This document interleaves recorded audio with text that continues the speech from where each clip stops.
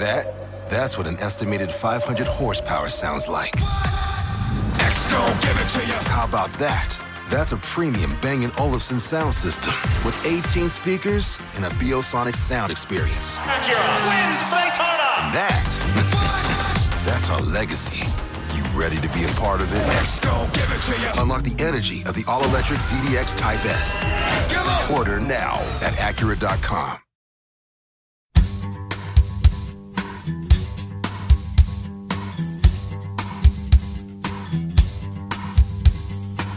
You are listening to the Reality Steve podcast with your host, Reality Steve.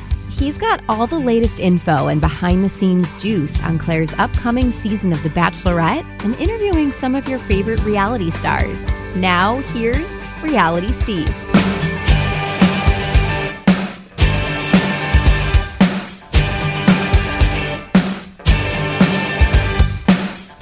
What's going on, everybody? Welcome to podcast number 182. I am your host, Reality Steve. Got a very interesting show for you this week. It's not Bachelor related at all. It's not even reality TV related at all. But we're going a little back to the future. It's one of my favorite movies from the 1980s, if not my favorite movie. The more I talk about it, it usually becomes my favorite one. And then when I get on my Karate Kid, I do a deep dive on Karate Kid, that ends up being my number one. But those two, I'd say, are number 1 and 2 of my all-time favorite movies. Just because I've seen them so many times. I know so much about the back history. I do a lot of deep dives on them. But this week, I was introduced to a man through a former podcast guest and friend of mine, Jen Decker. You've heard her on this podcast a couple times.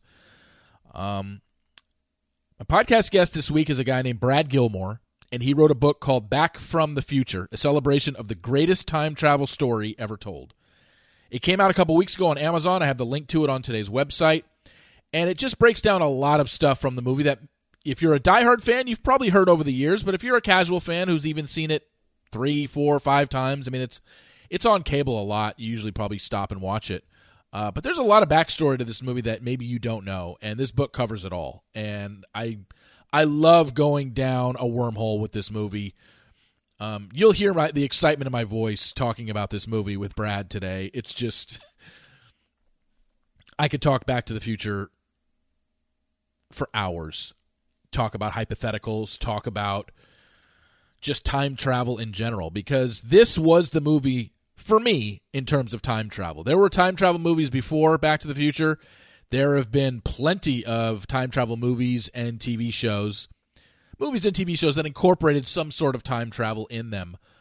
But this movie was the standard for me. And I basically put anything that uses time travel as a storyline up against Back to the Future and how they use theirs. And I've yet to find a movie or TV show that used it better than Back to the Future did.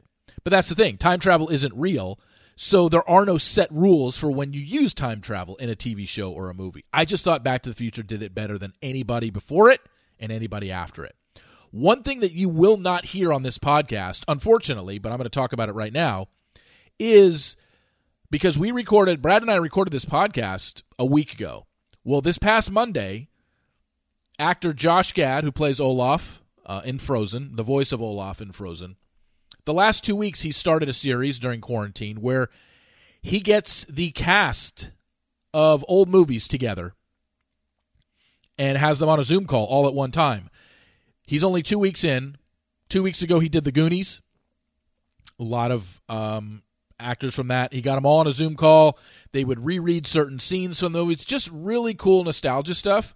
Well, this past Monday, after I had recorded with Brad, he did Back to the Future and had every important character from the movie on, including the two main writers, Bob Gale and Bob Zemeckis. The only person he didn't get on that was a main character in this movie was Biff.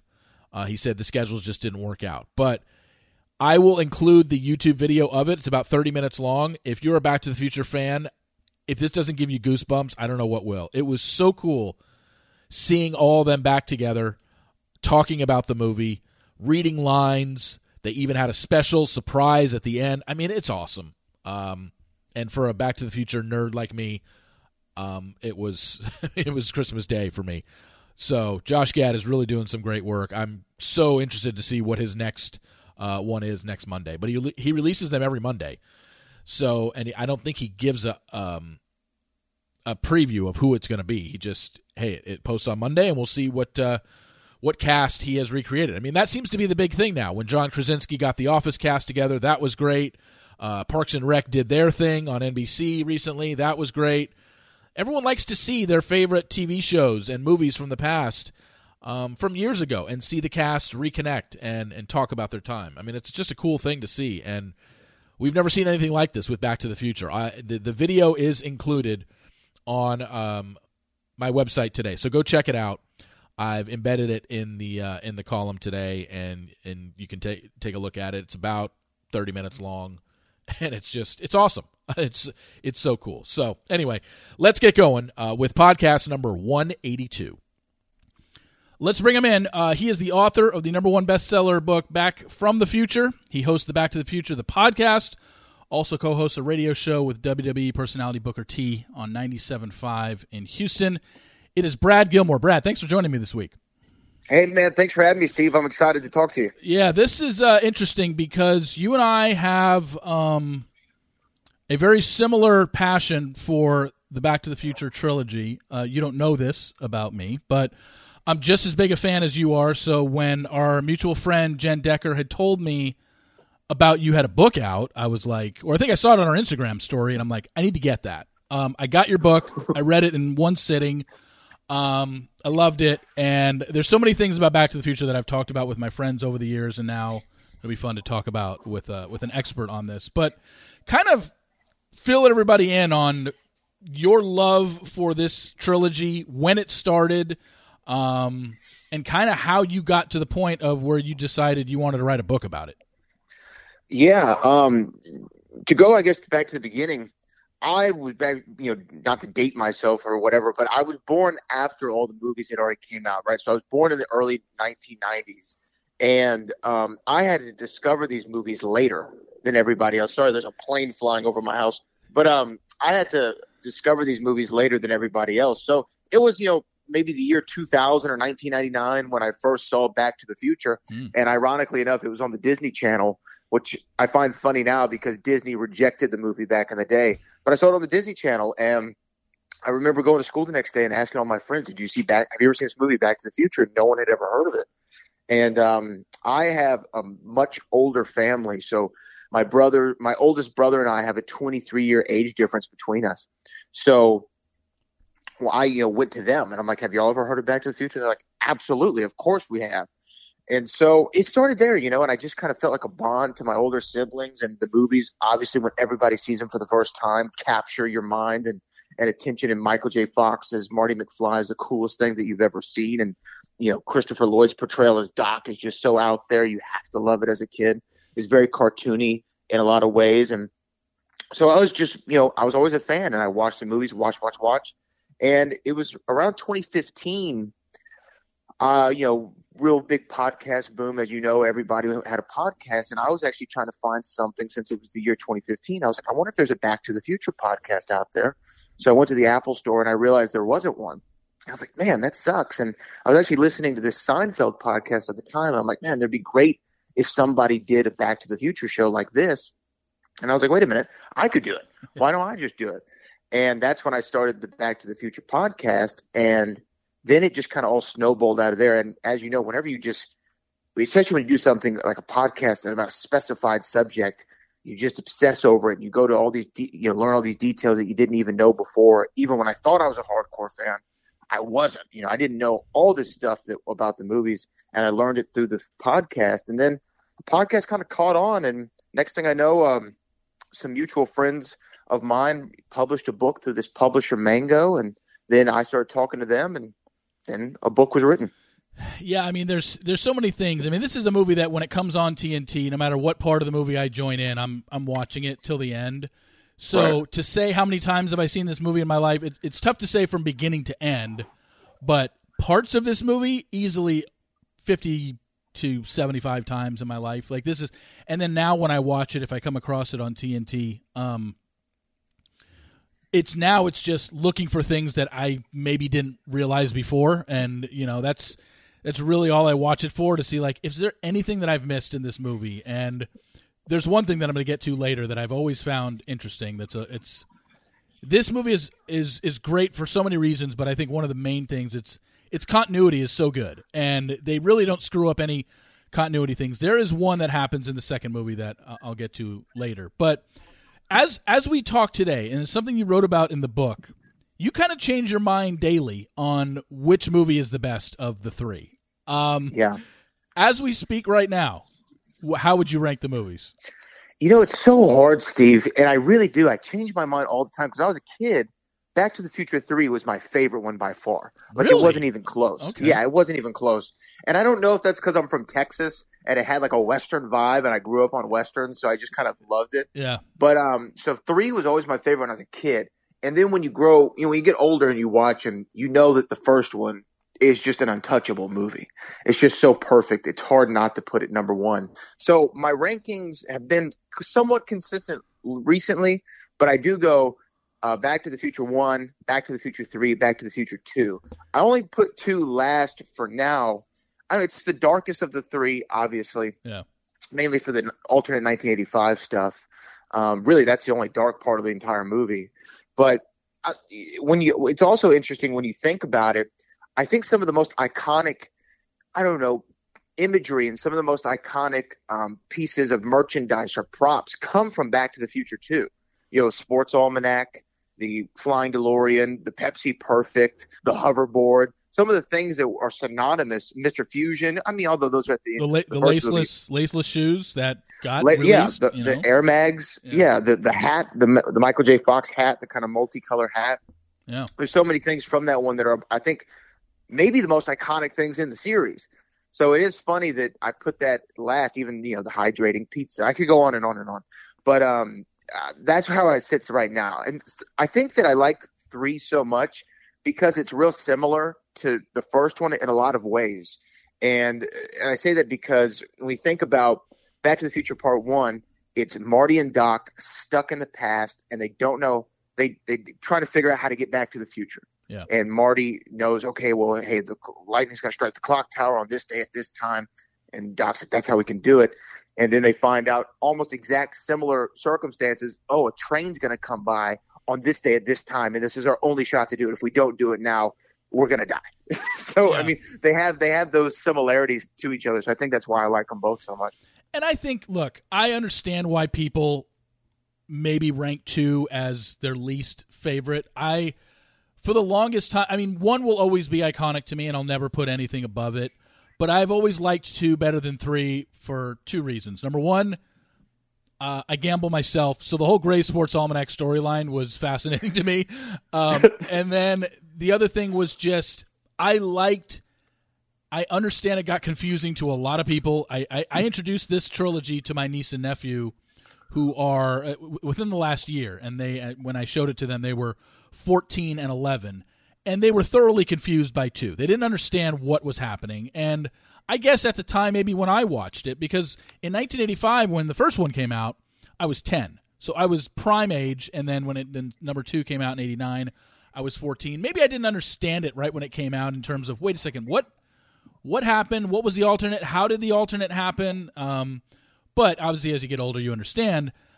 I understand where it gets confusing to people, but with so many different time periods in 2, I just thought it was so good because the continuity worked so well. They played everything to a T. To go back to 1955 and have to deal with your other selves that were there, I just thought that was the coolest thing in the world. That's where I love 2 because I don't disagree with you on that at all. Yeah. I don't disagree with you on that at all. And I think that, like, for a minute 2, like I said, they change all the time. And for a minute 2 was my favorite just because you could go through all these timelines. And I love how 2 ends. I love that it ends on a cliffhanger. Yeah. I love that the Western Union man comes and he finds Marty McFly standing there at this exact moment, at this exact time. And Back to the Future 2 is where I actually get the title for the book.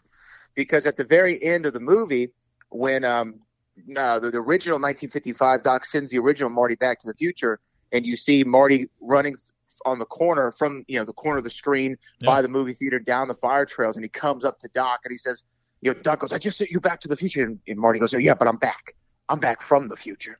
That's where I actually got the title of the book. So I love Back to the Future too. And the rewatchability of all three films is really great. And I think it's especially great in 2 and 3 because they leave so many things for you to pick up on. Oh, yeah. But I think that Back to the Future 1 kind of, and I think maybe Indiana Jones or Raiders, the first Raiders, I think that they kind of started it, and then Back to the Future picked it up with the Easter eggs and then being able to go back and watch and say, like, oh, look, I didn't notice that Harold Lloyd, the actor, is hanging off a clock in Doc's laboratory in the opening shot. Yep. I never noticed that, or I didn't notice this or this, or Shonash Ravine, Clayton Ravine, Eastwood Ravine, Lone Pine, Twin Pine. They did so many things like that, and I think that also lends to the rewatchability of it. For even someone like me, I can't remember what it was, but I had the movie on, I don't know, maybe 3 weeks ago, and I saw something that I had never seen before. Yeah. So it always happens. It just continues to happen. Oh, for sure. It's all when they do come on, no matter if it's 1, 2, or 3, I'm always looking for Easter eggs and always looking for stuff that I just did not notice the first time around or the first 50 times around. The other thing, one of the things you talk about in your book, which I think on the surface, when I bring it up now, people will be like, you're crazy. But when you really think about it, you might be onto something. And you call this, the Back to the Future trilogy, the greatest trilogy in movie history. And there's a reason that you say that, because, and I want you to explain it, but why you actually, and it's not a bias just because it's, your favorite. If you really break it down, why you think this is the greatest trilogy ever. Yeah, so I call it the greatest pure trilogy of all time. And what I mean by that is there's no other entries into the franchise. There's not a fourth one. There's not a reboot. There's not a remake. There's not a sequel trilogy of any kind. There's no prequel. So that eliminates a lot of these films like Star Wars, Jurassic Park, Indiana Jones. A lot of them. You could think of the Marvel Cinematic Universe as, out of there. James Bond. You can't really pick a trilogy out of any of those. There's too many films in them. So I think it's really down to Back to the Future or Godfather. And really, it's your argument's dependent upon who has the better third film. And I think that it's Back to the Future has a better third film. I think that Godfather 3 kind of takes a big nosedive. I'd rather watch Jack than Godfather 3. So that's why I think it's the greatest pure trilogy of all time. And I just don't know if there's anything else out there that, because you see so many trilogies, they just dip and dip and dip in quality. Even think about Jaws, if we're talking about Steven Spielberg, and where 2 and 3 and, the Revenge went, it just completely drops off in quality. So with Back to the Future, they're all three equally enjoyable. Sure, number 1 might be a perfect film, and 2 and 3 you can, flip-flop in your rankings, but they're all three so enjoyable, and there's no drop-off in quality. And I just think that for a series that hasn't been touched since it came out, probably never will be touched, at least for the foreseeable future. I think it's the greatest pure trilogy of all time. And I challenge anybody, really, to come up with a better 3 films with no other entries in them than Back to the Future. Yeah. No, I don't. When I read that, I was like, wait, there's got to be another one. And I just sat there and tried to rack my brain. I'm like, no, I can't think of one where they're just only 3 movies were made. And like you said, no reboots, no prequels, nothing. If you want to put it up against the original 3 Star Wars of Star Wars, Empire Strikes Back, Return of the Jedi, but that's comparing apples to oranges. We're not saying that. You're saying, like you said, best pure trilogy. But even if you do that, Steve, it's a battle, right? I'm not saying that Back to the Future comes out of the other side of it, but it's still a battle. For sure. So I'll put Back to the Future 1. Really, I'll put it against Empire Strikes Back, and we'll see how that debate would come out. Yeah, but I think that I feel pretty confident going in with that. Yeah, I don't hear anybody talk about the Star Wars films as they do any of the first 3 as they do with Back to the Future 1, where many people say Back to the Future 1 is just a perfect film. Yeah, and that's not my bias. That's not because I wrote a book. I've heard many movie critics, people who I really respect, say, oh, yeah, you put Back to the Future in the perfect category. Like, that's just an untouchable movie. I don't hear the same thing about Star Wars. Maybe that's just I'm not listening for it. But, that's why I think Back to the Future is the greatest pure trilogy, though.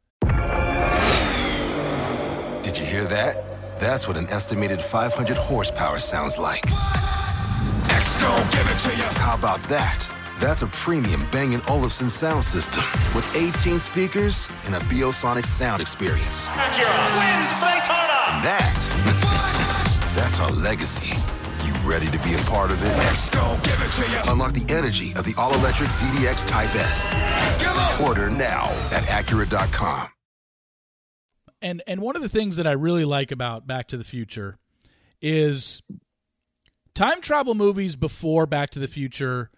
There's clearly ones that were made before that. I mean, Terminator has a time travel element to it. Mm-hmm.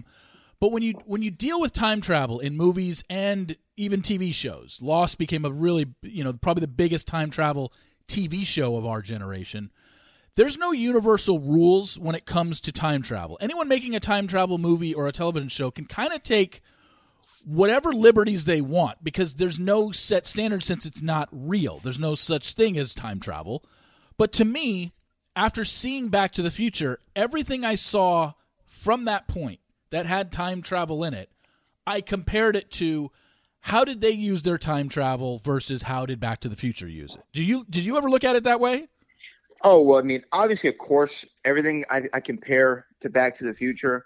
And, I mean, I think everybody does. Even the biggest movie of all time, Avengers Endgame, makes 2 references to Back to the Future when they're discussing time travel because even the filmmakers knew, the Russo brothers, Kevin Feige, everyone knew if you're going to do a time travel movie, everybody's immediately going to think of Back to the Future. That's the first thing everyone's going to think of. So let's make reference to it. And I think the reason why the time travel in Back to the Future works so well is because it's simple. You can't move through time. You can only move – I mean, you can't move through space. You can only move through time.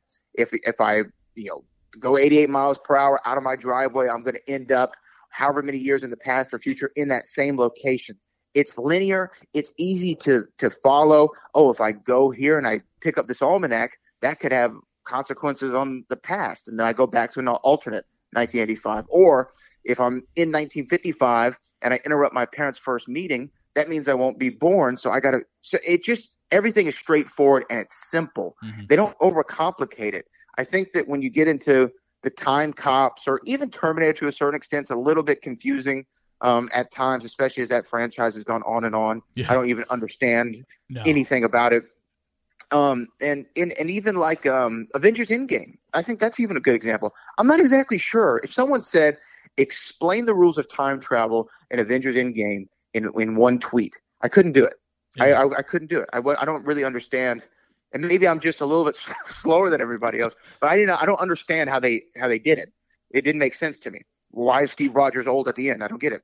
But with Back to the Future, everything's simple. It's straightforward. And even the slowest of audience members, such as myself, or even the most high IQ individuals can follow along with it, and it's not too complicated. I think that's why they really hit it out of the park. Yeah, like I said, the continuity on all 3 movies was just spot on. They had so many things that everything just adds up, and you're just, once everything plays out, and then you can look back on certain things and be like, oh yeah. I mean, take for example, in the second one, I just think the research that they did on the show, like in the second one, when old Biff comes back to 1955 to give young Biff the almanac, and they're in the garage, and they turn on the radio so he can prove to him that he has the scores for every game through the century. And they turn on our game, and it's a college football game where UCLA is trailing 17-16, and there's barely any time left, and they kick a field goal. If you look back into the annals of Google, you could find out that on November 12th, 1955, there was a football game that ended 1917 between UCLA and Washington. Like the fact that they would take something so minuscule but still make it important to the movie, to me that screams this. It was just one of the other reasons why I loved the movie, because on a simple detail like that, they could have just made up some bullshit, game and just so they could advance their storyline in the movie. But it was a real thing. That game happened November 12th, 1955. UCLA beat Washington 1917 on a field goal. I think when you're listening on the radio with the 2 Biffs, I think it was a game ender. In the real game, it was like, I think there was a few seconds left. It's like, come on, I'm not going to give them shit for that. But right. Stuff like that is amazing to me. And I think that's why, too, everybody connects with these movies because, of course, it has a fantastical element. Of course, we know time travel isn't real. Doc Brown really didn't invent the DeLorean time machine and the flux capacitor. We know that as an audience, but everything else is super grounded in reality, right? I mean, it's about coming of age, getting your first car, trying to fall in love, trying to get through your awkward stage, learning to stand up for yourself. All of these things, learning that sticks and stones may break my bones, but words would never hurt me, as Marty McFly has to learn. All these real elements, and it's different than, I don't know, I don't want to harp on Avengers Endgame because I love the movie, but we know that Thanos and the Infinity Stones, it's just, that's too fantastical, right? Well, Back to the Future, the story is such grounded in real human emotions and things that we all went through or are going through or going to go through at some point in our lives, so we connect with it more. And just having that small detail about 1917 between UCLA, it lends itself to, like you said, the realism that they try to ground it in as much as possible. And I mean, even going into Back to the Future 2, when they talk about the Cubs beating Miami in the World Series, it just makes it's like, oh, I know the Cubs, oh man, they won the World Series. It just kind of lends it again to that this could be a real world. Yeah, no, I think there's so many elements of 2 that I definitely I'm going to get to in a second. A couple things that if you're a diehard fan, you know this, but if you're just a casual fan of Back to the Future and you've seen it a few times in your life, you may not know this. The fact that Michael J. Fox was not originally cast for the role of Marty McFly, and not only was he not originally cast, like they started filming the movie with Eric Stoltz as Marty McFly. I mean, they were, I think, how many weeks into filming were they with him? It wasn't like they were 6 weeks. 6 weeks into filming. Yeah, so they originally went to Michael J. Fox, and he said I couldn't because right at that point he was one of the biggest stars. He didn't say that he couldn't. It was the producer Gary Goldberg of Family Ties. They went to him and they said, we want Michael, and he's like, hey, I can't let Michael out. Family Ties is the biggest show in the world right now, and Alex P. Keaton is too important to the show for him just to disappear for a couple episodes or what have you. So they went to him originally, and Gary Goldberg turned it down, so they had to go to the next choice. The next choice was Eric Stoltz, who, by all accounts from everybody, is a fine and talented actor. And, they shot for 6 weeks with him. They almost filmed the entire movie. I talked to Don Fullilove, who plays Mayor Goldie Wilson, on my podcast, and he said, I was done. I was at home. I was chilling. I wasn't thinking about Back to the Future. Yeah. And then, they got the call that we have to let Eric go because Steven Spielberg and Robert Zemeckis, they were in going over the dailies for the film, and Zemeckis goes, something's just not clicking. And Spielberg was like, yeah, I don't think you're getting the jokes that you wanted. The laughs aren't there. And Eric Stoltz was playing it like a guy who went back in time and was freaked out. I think like most people would play it, but he played it a little bit too on the nose, a little bit too real. And it just didn't vibe.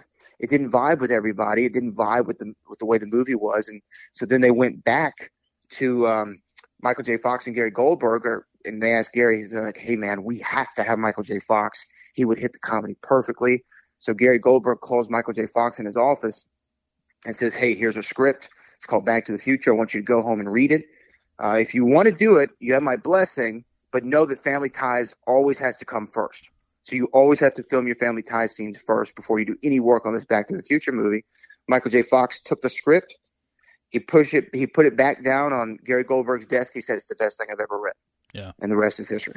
Yeah. And he would film Family Ties during the day and would go film Back to the Future at night. That was basically his schedule. I don't know how this guy slept, but that's basically the way it was working for this. I think the one of the other things was you mentioned in your book the character of Biff, played by Thomas F. Wilson, and it is amazing. He's kind of underrated in how many characters he was able to play in the span of 3 trilogies. I think it was 7 or 8, right? Yeah, I think it was 7 variations of Biff, including relatives. Yeah. I think there was 7. And when you think about it, you're like, oh, wait, how is there 7? Well, there's the Biff that we originally meet in 1985. Yeah. Then there's young Biff. Okay, there's 2. And then when you go into Back to the Future 2, you have Griff, old man Biff, Now we're up to 4. Alternate 1985 Biff. Yeah. Now we're up, 5. And then there's Mad Dog Tannen. And then the final Biff is the one that we see in Back to the Future 1 whenever, after George punches Biff out in 1955, we see the subservient Biff to the McFly family. So there's 7 variations Tom Wilson had to play, and he had to tailor his portrayal of each of these characters ever so slightly to fit it, because the 1985 Biff, the original one, and as I like to call him, President Biff in the alternate 1985, I mean, they're essentially the same guy, except one has the volume all the way turned up, and he's even crazier. And just to, alter that and not make it seem too over the top, Tom Wilson, man, did such a great job in these movies. And I really do feel that as much as Michael J. Fox and Christopher Lloyd and Crispin Glover and Leah Thompson all knocked it out of the park. I mean, I don't know if there's ever been a more perfectly cast movie than Back to the Future 1. Biff Tannen, again, I put him up again. I'm coming after these Star Wars guys. I know it was May the 4th yesterday. I'm coming after him. I put him up against Vader. I put him up against any of them. Yeah. Any of them. Jabba the Hutt, any of your Star Wars villains. I put Biff Tannen up there because he pulls it off so well. And he's a hateable but menacing idiot. And the way that Tom Wilson pulls that off is just spectacular. I mean, I can't tell you how many times, because when this movie came out, I was 10 and 5th grade. How many times we would say to each other, make like a tree and get out of here.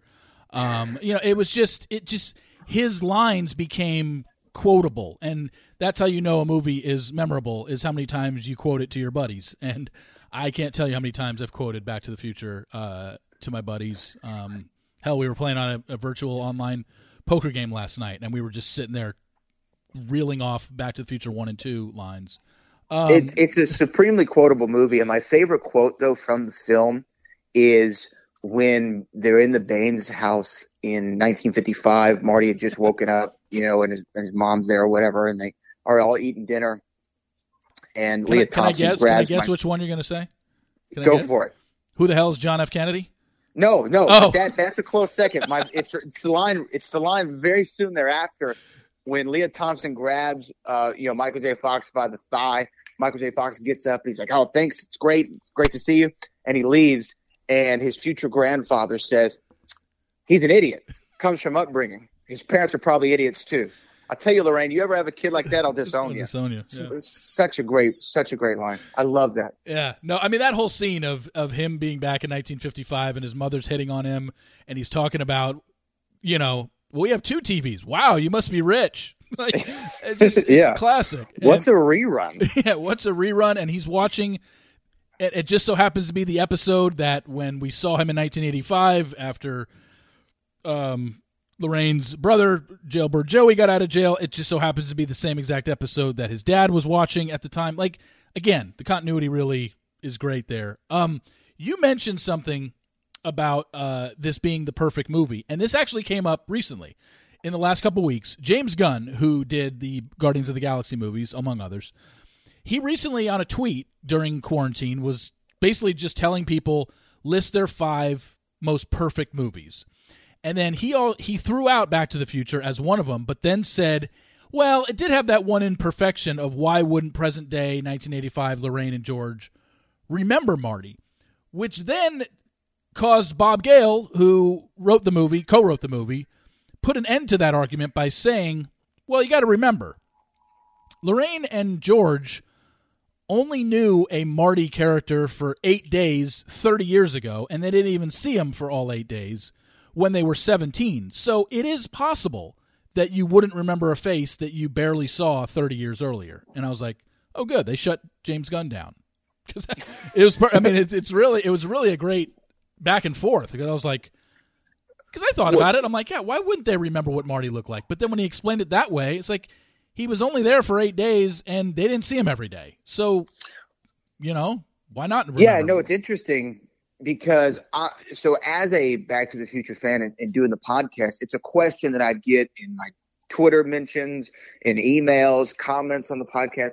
I'd always got it. And crazily enough, Steve, I would say the same thing. I would say something similar, not the exact same thing, but I'd say, hey, man, I went to high school with a lot of people, and I don't remember any of them. Yeah. I don't remember any of them. If it wasn't for Facebook, I wouldn't remember what they looked like.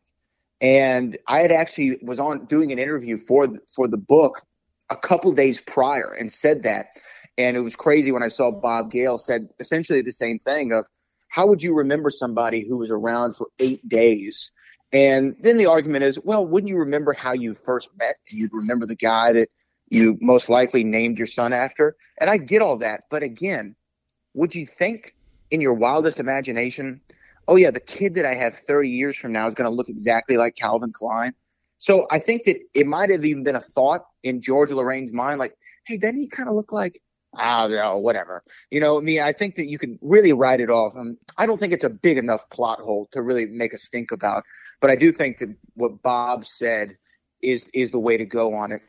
Yeah. Here's the thing. I didn't graduate high school too terribly long ago, and I don't remember anybody. I literally don't remember anybody I went to high school with. Yeah. So I think that you could write that one off as whatever. Yeah. It's not a major plot hole, but it's something to because obviously when you watch a movie like this and a movie like Avengers, obviously you're completely suspending disbelief on something like this because it can't happen. This isn't based in reality. There is no such thing as time travel, and like we mentioned earlier, there are no rules when it comes to this. So you can kind of make up your own thing when you do time travel movies. And Lost got really crazy in season 5 when the whole season revolved around time travel.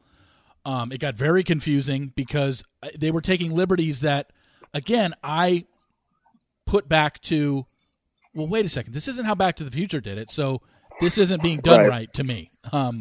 Here's a continuity one that I want to run by you, and I've mentioned this to my buddies for years, and again, it's kind of like what we just brought up. It's not a major plot point, but it's something that has always kind of grinded my gears, and it's when Marty goes back. It's in the second movie. It's when he confronts Biff. He throws the remote in the hot tub when he's with the two scantily clad women. Or maybe they were topless. I don't even know. I think that there was no clad. Yeah. There was no clad women. Yeah. So they were topless, and he wants to know about the Gray Sports Almanac. And Marty asks Biff, how did you get it? Where did you get it? And he says, November 12th, 1955. And then Marty says, that was the day I went back. Oh, wait, that was the day of the, Hill Valley lightning storm. And then he said, yeah, and he goes, I was picking my car up from the shop after I wrecked it in a drag race. And Marty says to him, I thought you crashed it into a manure truck. And Biff says, well, how do you know that? And he says, well, my father told me before he died. Okay. So I went back and I did the math on this. Have you ever thought about this by any chance? Or am I bringing something up? I haven't, okay. But now I'm doing the math in my head as well. Okay, so when George McFly, when Marty sees in alternate 1985 that George McFly died March 15th, 1973, we're assuming that Marty is, 17 or 18 at that point? I think he's 17. He's 17 in the movie. 17 in the movie. So when he is in alternate 1985 and he's claiming that his father told him Biff crashed his truck into a manure truck, so he would have been 5 when his dad told him this. I'm like, okay. I mean, would a 5-year-old Marty really remember? And that's if Crispin or George McFly tells Marty this literally days before he dies. I mean, we're looking at he could have told him, but waiting till the last possible minute, Marty was at max 5 years old when his dad told him about a drag race that his buddy did, or a race that wrecked his car into a manure truck at 5. I've always thought that was a little sketchy. That Marty would remember that. That's crazy, Steve, because I've never thought about that. Oh, no one's ever talked. I've never seen that talked about anywhere. And I guess the out would be Biff, President Biff in 1985 wouldn't be sharp enough to do the math that quickly in his head. I think that would be the out, right? Yeah. Because he'd be like, oh, before he died, oh, okay. Well, anyway, let me tell you about this book, kid. Yeah. I think that would be the only out. But that is a phenomenal point that you bring up that I might have to explore more at a later date and see if I can find some information on. Because, I mean, I remember stuff at 5, but I don't know if I'd recall a story that my dad told me about a guy that he worked with who, crashed his car in a drag race. I don't even think I know what a drag race was at 5, especially a manure truck. So yeah, that's an interesting one that you bring up. I think it's smaller than why does his partners? I mean, why did his parents recognize him? But here's the thing: it lends credence to why these movies are so great, because these aren't plot holes. These are nitpicks. Yeah, these are like, well, what about what about this? What about that? And that's what you have to do with these movies. You have to nitpick to find something that you could perceive as wrong or a plot hole or something. And because Bob Gale and Bob Zemeckis, they wrote these things, and I don't know if you know exactly how they went about it. They went about it in this method called the note card method, where they would write. The way they plotted the story out is they would say, okay, who do we want Marty McFly to be, or what do we want him to do in this movie? Oh, we want him to invent rock and roll. That would be cool. So they put it on a note card. Marty invents rock and roll, and they put it on a bulletin board. And they're like, oh, wait, for him to invent rock and roll, we have to establish that he plays rock and roll. So they have another note card. Marty plays rock and roll. And that's how they plotted out all the story points for the movie, is writing it that way. I think that's why it's so tightly knit, because anytime they brought something up, they knew, okay, somewhere we have to do exposition, or we have to show or establish that he's a skateboarder, or he's a rocker, or he's whatever. Yeah. No, and you know what? In that example that I just gave you, I wasn't even calling out Biff for not calling out Marty. Like, how would you remember that? It was more on my end of, how would Marty actually remember a story like that? Yeah, I agree. Yeah, I wasn't even thinking the Biff end of it, because I automatically assumed, because Biff wasn't the sharpest knife in the drawer, that, he wouldn't do the math in his head right away and be like, wait a second, you were 5 and you remember that? No.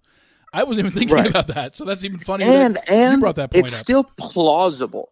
Yeah. It's still plausible that he would have remembered it at 5. Unlikely, but plausible. Yeah, if it was, at the age of 2, then you could be like, okay, major plot point that they, well, not major, but not believable. But still, yeah. Right. 5? Yeah. I mean, it's. I mean, you're in kindergarten. Yeah. Right? Yeah. I mean, would I remember something my dad told me now and what he told me in kindergarten? No, but it's not far-fetched to believe, 12 years later, as a 17-year-old, he remembered a story about his dad's friend who crashed into a manure truck. Not too far-fetched, but probably said not plausible, but it is possible. Right. Here's something that either I'm totally blanking, or I just haven't put enough thought into it, or whatever. But there's a scene in the first movie. It's after George punches Biff out. Yeah, and they're going to. The storm is coming. Marty runs back, is telling Doc, "Hey, he's never served a Biff in his life," and Doc says, "Never," and then Marty says, "Yeah, why?" And he says, "No, forget it." Am I missing something there? What was Doc referring to? Why did he hesitate with that answer? So what I think that it is I think that it was because the entire time 1955 Doc was big on don't interact with anyone, don't try to change anything. Yeah. And then, Marty ends up interrupting his parents' future meeting, and that's the whole thing that they have to go through in Back to the Future 1. I think that was an allusion to that as well, as Doc wanted Marty's parents to get together so that Marty would be born and the timeline would be corrected. But now there's this little extra of change in the space-time continuum where George McFly stands up to Biff, and Doc, I think, thinks in that moment, okay, what could that do? Well, I guess worst case scenario, he's just a little bit more confident. Okay, never mind. I think that's what it was, is he was like, okay, well, I'm just going to screw this. And what's actually kind of funny is that moment where Doc, who's been so stringent about don't, interrupt the space-time continuum, don't try to change anything because it could have an effect on your future. I think that moment where he said that and kind of shrugged it off almost alludes to what we see just a few minutes later when Marty finds out that Doc wore the bulletproof vest because he taped the letter back up. Yeah. I'm guessing he figured like he says, I figured what the hell? What's the worst that could happen? Might as well go for it. So it's actually a slight deviation in Doc, and he kind of gets that back in Back to the Future 2. But even that, think about that, is at the end of Back to the Future 1, after all this time saying, don't interact with anybody, don't mess up the space-time continuum. Doc comes back for Marty and says something's got to be done about your kids. We got to go to the future and fix this, right? So we see this character deviation of Doc at the end of the film, and I think that moment was the first sign of that. Okay, see, I was like, is he referring to something that I still haven't picked up on to this day, or is it more of a, like you just described it? I didn't know if it was a particular instance where it was like, wait, he did serve up, he did stand up to Biff, and the Doc is aware of it, but I was like, but he's in 1955. He wouldn't be aware of it. Right, yeah. So I was like, okay, maybe it's not. And it basically goes to what you said. I keep going back and forth on this. You bring up some very good points in your book because, as we've talked about, this perfect trilogy, and in Hollywood nowadays, everything is about rebooting things and doing sequels and prequels and stuff like that. I still don't know how I feel about if this movie were to ever be rebooted. I don't know, but give me your side that you explained in the book about, and your thought process on this of, would you like to see a reboot of this at some point? Okay, so I'll start by saying I'm not rooting for one, because a lot of people hit me up. They're like, so you want a Back to the Future reboot or remake? I'm like, no, I'm not rooting for it. But if it were to happen, I'd be receptive to it, really only if the Bobs were involved in some sort of fashion or they gave their okay. But this thought came to me. I went and saw I think it was 2016 Ghostbusters film with the all-female cast. Yeah. And I was pretty amped because I love Ghostbusters 1 and 2. And I was like, okay, boom, new Ghostbusters. I know the original cast are in there somewhere. Let's go. I'm excited. I got about 25, 30 minutes into the movie, and I'm like, I don't like this. Yeah. I don't find this good. And I know there was like a lot of controversy about the film at the time, and that had no effect on me. I just didn't like the movie. I thought it was kind of all right, And then I was like, man, that sucks. They kind of just ruined Ghostbusters for me. And then I went home that night and I watched the first Ghostbusters. And when I was watching it, I realized that movie had no effect on my love for the original 2 Ghostbusters films at all. It didn't take away from my enjoyment whatsoever. So then that's when I started thinking, well, if they were to do a Back to the Future movie, a new one, a reboot, a remake, a sequel, whatever, and it's phenomenal and it's awesome, then I have a new Back to the Future movie in my life that I can watch again and again and again and love for all time. But if it sucks, I never have to watch it again. Yeah. And I just pretend like it doesn't exist, like the Ghostbusters Answer the Call film. So that's where I came to, if they're doing a new one, I'm receptive to it. I'm not going to go out in the streets and boycott it by any means. Or really only if the Bobs are involved in some way. But I'm not rooting for it. I'd accept it. And that's kind of where I stand on it. Yeah. I haven't – it wasn't until I read your book where I was like, do I need to start thinking about this? And I don't know where my mindset would be if they made a second one. But listening to what you said – it'd probably be the same thing where it's just like, look, I hope it doesn't happen, but if it does, it's still not going to change my love for the original trilogy. Nothing. I don't think whatever they put out in 2020 or whenever, if they do one, it's not going to be as good. I already know it's not going to be as good. It's just not. But that doesn't mean I can't enjoy it, or if it does suck, just be like, okay, well, it sucks. I'm never going to watch it again. I'll stick to the original. And here's the thing, Steve, is I say this now. I say it in the book. If they were to announce a Back to the Future film tomorrow, I don't know what my emotional reaction would be. Yeah. I might be completely pissed off. I could be. Yeah. It's theoretically possible. I'm not thinking fourth dimensionally, I guess here. But like I said, it's just one of those things I'm receptive to. Like, I know they have a new Ghostbusters movie supposed to come out this summer. It's going to come out next year now. But I'm open to it. Like, I'm hyped for it. I want to see it. It looks good. So let's see where it goes. Yeah, I really do think that there's a possibility that something gets like you said. I do the Bobs own some sort of property of this? Like, could there be one written and they are not part of it, or do they have to sign off on this? From what I understand, they have to give their approval. Okay, they have to give their approval because they not only did Zemeckis direct all 3 of them and write them with Bob Gale. I mean, they created it. It's their intellectual property, if you will, but I guess Universal owns the rights to the films and everything, but they have to give the okay. And they've both said on multiple occasions, over my dead body. So I don't think that we're going to see it here in the near future. And I hope both Bobs live to 150. So we'll see what happens. But it's one of those things to where the movie is so popular. I mean, right now, even in this midst of this crazy time that we're living in, drive-in theaters are opening up, or some movie theaters are opening up. And what's the first film they're showing? They're showing Back to the Future. They're still showing this movie. And they're thinking, hey, if we show Back to the Future, people are going to come watch Back to the Future.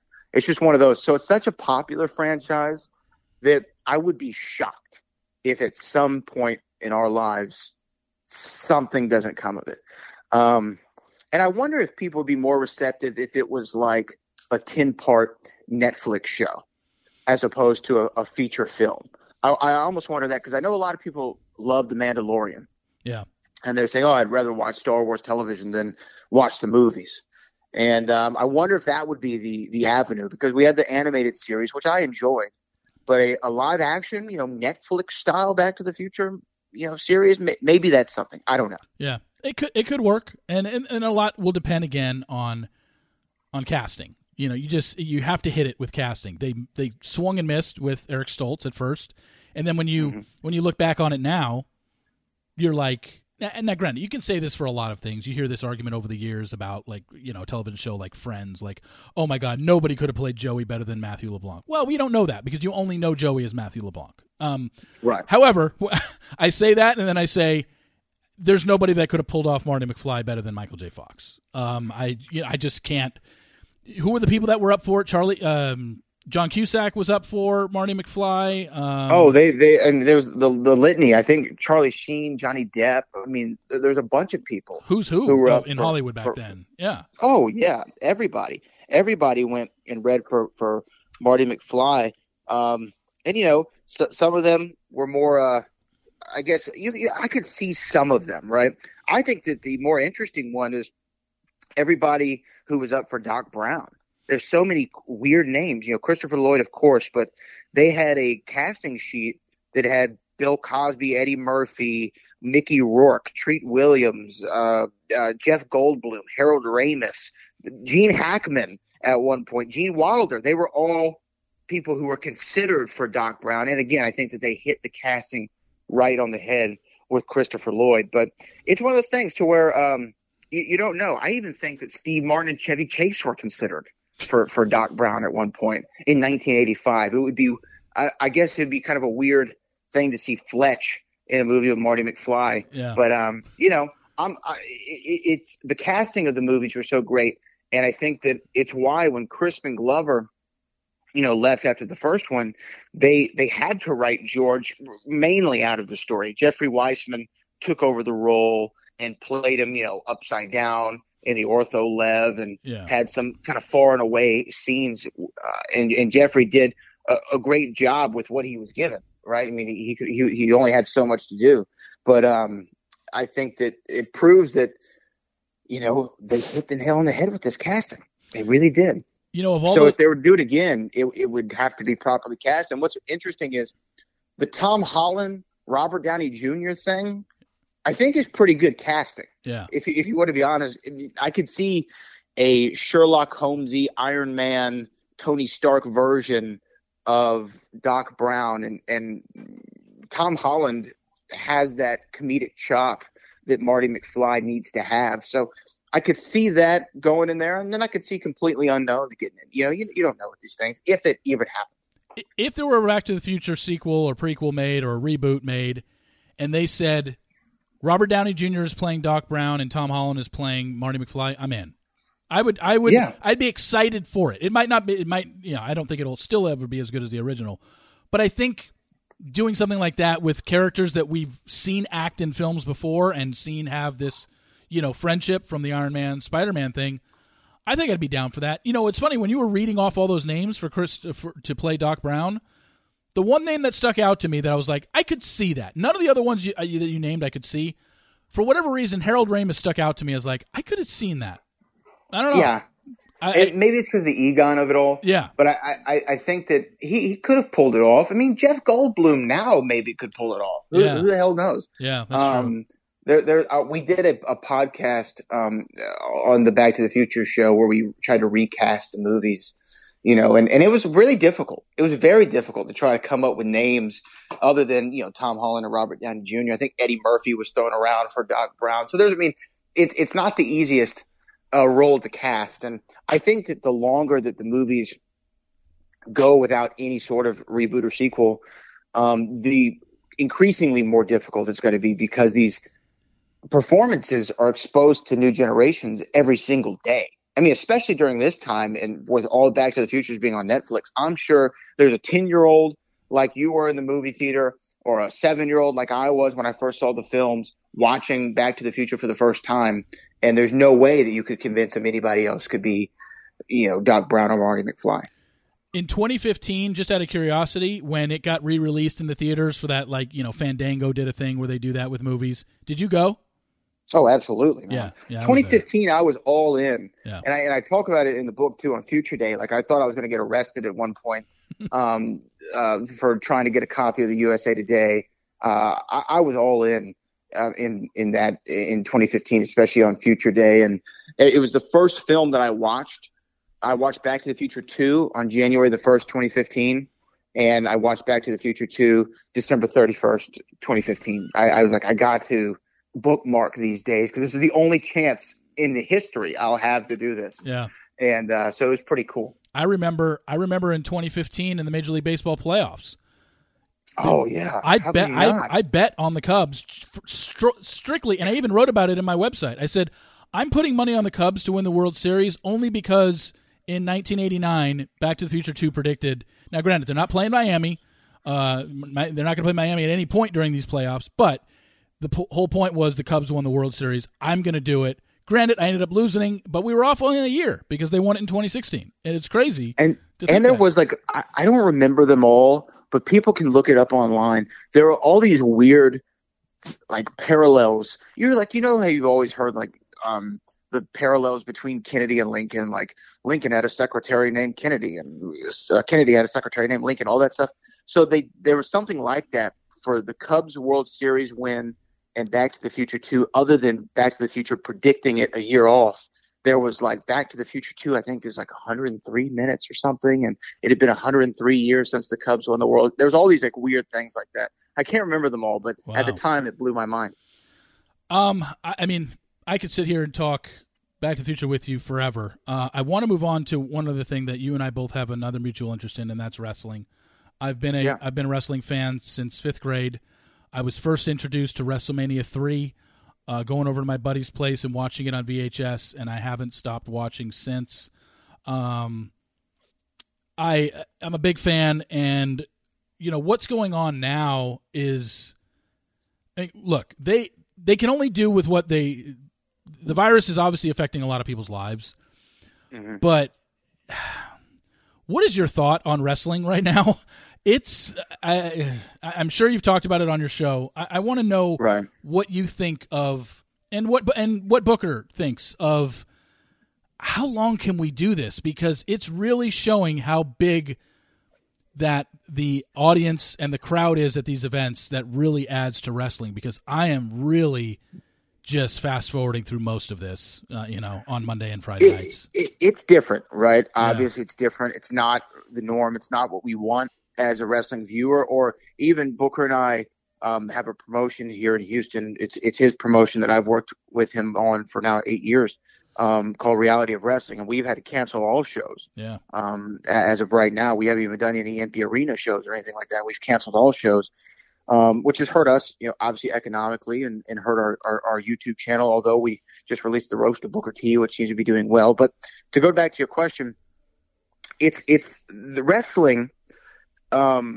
Is, obviously we know it's sports entertainment, but it's the only sport out there that is 100% predicated on fan reaction. So the fan reaction tells you which stars are popular, which stars are over, as we say, as bad guys. Yeah. It tells you who we need to, push up the card, who we need to do this. And then for the competitors themselves, their moves are dictated by, or their performance is dictated by the audience reaction. I liken it to a stand-up comic going up there and telling jokes to an empty room. You don't have any feedback. You don't know, oh, I'm onto something. Let me do this a little bit more. Or, oh, man, they just reacted to that big move. Let me just lay here for a little while. It's so predicated on the fan reaction. So to do it without the fans is hard, man. Yeah. And I have a bunch of respect for all the boys and girls who've been going out there and putting on the best matches possible, especially at WrestleMania, which is one of those things. You talked about getting to be a wrestling fan at WrestleMania 3. I'll never forget watching WrestleMania 35. That's something I'll never forget now. Yeah. Or 36, excuse me. Yeah. WrestleMania 36. Something I'll never forget now. Because I was at WrestleMania 35 the year prior with 80,000 fans in New York City. And then you go to the next year and you're watching it on your couch and there's no one there. And I had plans to go to Tampa and go take in WrestleMania. And those guys are working so hard, Steve. And to have no feedback from the crowd, it's even that much harder. And I just read one of the Uso brothers got injured in his ladder match at WrestleMania. And I remember talking to Booker, and he was like, you have no idea how much more those bumps from that ladder hurt without a crowd being there. Because you got a crowd, you got your energy going, you got adrenaline running. Yeah. And, you might not feel it, at least at that moment. You might feel it the next day when you wake up, but at the time you don't feel it. So it's hard. And it's hard to watch, too. I mean, to be honest, it's not the easiest thing to take in. But when there's nothing else on, sometimes you just do. I don't think, though, that the ratings, because I know that they've been turning in like record low ratings. I don't think that we can really fault WWE or AEW or any of the wrestling companies right now for faltering ratings, because we're in unprecedented times. And I think that it's hard to say, oh, well, you know what, their television audience is just falling off. Maybe the product isn't as hot as they think it is. No, there's no crowds, and the shows are hard to watch because there's no crowd. Yeah. I will say there are people who are rising to the occasion, like the Zelina Vegas of the world, who I think is just doing a phenomenal job right now all around as a utility player on that roster. She's been a shining star with these shows from the Performance Center. And then, I feel bad for Drew McIntyre, who's the current WWE champion. I was there. The Royal Rumble was in Houston this year.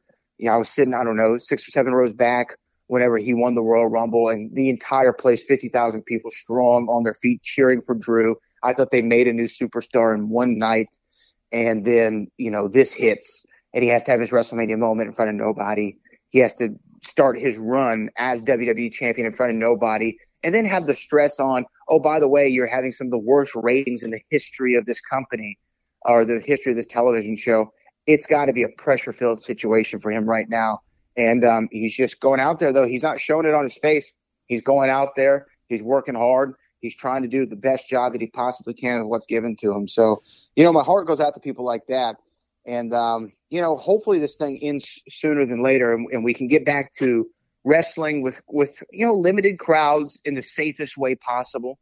Once they give the thumbs up on that, I think that we'll be back in business. But I'm with you. It's difficult to watch right now. Yeah, no, it's just a completely different product. And it's going to be the same way when sports comes back. I know that people are fired up, and I'll take. And there was a survey on ESPN that 72% of the audience says I would take sports with no fans over having no sports, but until we can get fans.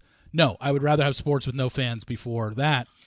And I'm just like, I get people want sports, but again, it's going to be a different experience. I think after a few games, you're going to be like, because I'm a huge college basketball fan, NBA fan. Momentum swings in basketball are a lot predicated on crowd getting into it. Your home team is down 12, and you go on a 12-0 run. A lot of that is spurred by the other team taking bad shots, because the other crowd, the opponent's crowd is getting back into it. It's just, you're going to have none of that. What if someone hits a game winner in any game, whether it's regular season or playoff, and there's going to be no cheering other than what's coming from the bench? It's just going to be bizarre. Yeah, no, it's weird. So I'm an NBA fan too. Down here in Houston, Booker and I show is with the ESPN affiliate out here, so I get to cover the Houston Rockets. Is a nice perk of mine. So. This was the first year I got media clearance to go cover all the home games for the Houston Rockets. And during the first season, this happens, right? And so I'm actually looking at my Houston Rockets press badge right now. It's just sitting there sad and wanting to be used. But I think that the thing is, I watched the UFC has a show this weekend, and I watched they had a no crowd show in Brazil, I believe, right before everything really got hectic. And I think fighting is okay. I think that with that one, for some reason, the crowd doesn't bother me. Obviously, when it's there, earlier this year, I got to see John Jones go out there and defend his championship in the Toyota Center in Houston. And I mean, the reaction to Jones was unbelievable. So obviously, you'll be missing stuff like that. But I'm kind of with the majority. I'd rather see some sports than no sports. Mm-hmm. But I'm with you. I agree 100%, especially in basketball. I've seen James Harden go out there and Russell Westbrook feed off that crowd and go on this crazy 3-point run, or Russ is driving it and kicking it to the corner to PJ Tucker, and he's nailing threes. But at the same time, I think that all these guys want to go out there and ball too. Yeah. I think everybody wants to get back and get back to normal. And what's crazy about some of these athletes, especially think about somebody like LeBron James, who, the Los Angeles Lakers #1 in the West as it stands right now, and LeBron's having another phenomenal year, and he's having to sit on the sidelines when he's, I think, 35, 36 years old. I think he's 36. Yeah, he's 36. And, the clock's ticking on LeBron, and he's sitting there saying, I wasted a season last year. I can't waste another season this year. So I know a lot of these guys are itching to get back, and I'm sure it's not fun for LeBron that everyone's sitting home talking about how Michael Jordan is the greatest ever and no one can ever catch him.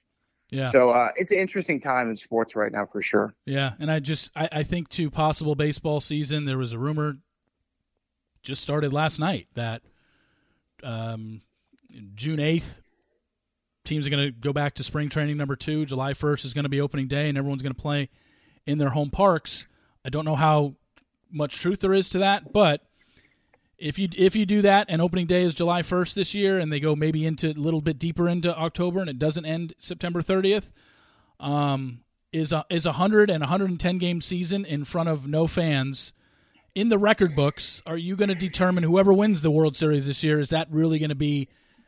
I guess it's up to each individual person if you really think that that's going to be your champion for this year. It's almost like this is just a silly season year. It's just like, oh, we just did it for fun. But I don't know. I have a hard time recognizing whoever wins the World Series this year if that's the way we go. 110 game season in front of nobody.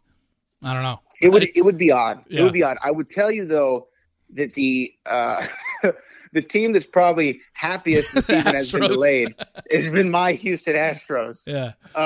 And I think this has taken a little bit of the heat off of them, I hope. Yeah. And that if they play this season with no fans, by 2021 season, man, we might be right back to business. Yeah. As usual. I'm hoping because it was a rough early part of 2020 for the Houston Astros and the Houston Astros fans. Certainly, with no fans, there will definitely be the ability for everybody sitting at home to be hearing trash cans banging if there's no if there's no fans in the stands with the Astro games this year. Like, they'll get caught. Look, man, it was a competitive advantage. Yeah. It was a competitive advantage. Brad, thank you so much for doing this. This was a lot of fun. I'm glad to have you on. Like I said, the book is called Back from the Future. You can get it on Amazon. I'll link to it when the podcast goes up. I really appreciate it. It was fun finally getting to talk to you. I know Jen had told me, she's like, you got to talk to him. You guys would get along, and it was really good to hear from you and to talk Back to the Future with you. I appreciate it, and we'll keep in touch. Oh, absolutely, man. I appreciate you having me on. And Jen's phenomenal. Yeah. She's a phenomenal human being. She's phenomenal. She's phenomenally talented. And I'm glad that I was able to cross paths with her. That led me to crossing paths with you. And everyone give me a shout on Twitter if you want to talk Back to the Future anytime, at Brad Gilmore. And yeah, man, let's keep in contact. I'm always around. Yeah, you got it. And the Back to the Future podcast, obviously on any podcast platform that you listen to podcasts, you can check that out. We're about to wrap. Our sixth season is going to wrap on May the 11th. This season's been crazy. I had Don Fullilove on, who played Mayor Goldie Wilson. Leah Thompson was on the podcast, and Crispin Glover all this season. So go check that out wherever you get your podcast. Yeah, no, I'm definitely going to get caught up on some old episodes as well. And like I said, I finished the book in one sitting. So check it out. Back from the Future is the name of the book, and Back to the Future, the podcast, you can listen to on any podcast platform. Brad, thanks again. I really appreciate it. And we'll be in touch. Thanks, Steve. You got it. Thank you so much to Brad for coming on today's podcast and talking about his book, talking about Back to the Future. I hope you all enjoyed that. That was a trip down memory lane for me. If you weren't a fan of the 80s or even not a fan of that movie, I think there's still a lot of interesting stuff. And if you haven't seen that movie, gosh, even the first one, what is wrong with you? Go and see it. We're in a quarantine now. Everybody's got plenty of time. Go download Back to the Future and check it out. It is, maybe it's hyperbole to some people. I'm telling you, there are movie directors out there, well-respected people in the industry, calling it the perfect movie. J.J. Abrams, in Monday's Josh Gad YouTube video, where he had the whole cast and talked about it and had J.J. Abrams on. J.J. Abrams is calling this the perfect movie. It really is. Like, it's so entertaining from beginning to end. And I know it happened in 1985, and it seems like so long ago for some of you, but still, it is a great, great movie. Even a guy like Brad, who hadn't even seen the movie until 10, 15 years after it was released, and it became his all-time favorite movie. And, it's debatable about the trilogy thing. This might be the greatest trilogy in all of cinema history. Clearly something like that is subjective, but he brings out a pretty good case. And his book, Back from the Future, which you can get on Amazon, it presents a lot of things that you have to think about when it comes to this movie and this franchise and some of the acting in it. He presents a lot of good cases. Granted, he is coming from a side of bias a bit because this is his favorite trilogy of all time, but I'm telling you, it's worth it. Go check it out. So please, I really appreciate it. You can get it on Amazon. It's called Back from the Future. His name is Brad Gilmore. Thank him for coming on. I really appreciate him doing this. Thank you all for listening. Please rate, subscribe, and review an Apple Podcast. It's much appreciated. And we'll be back next week with podcast number 183. Thank you all for listening. I appreciate it, and we will talk to you next week. See ya!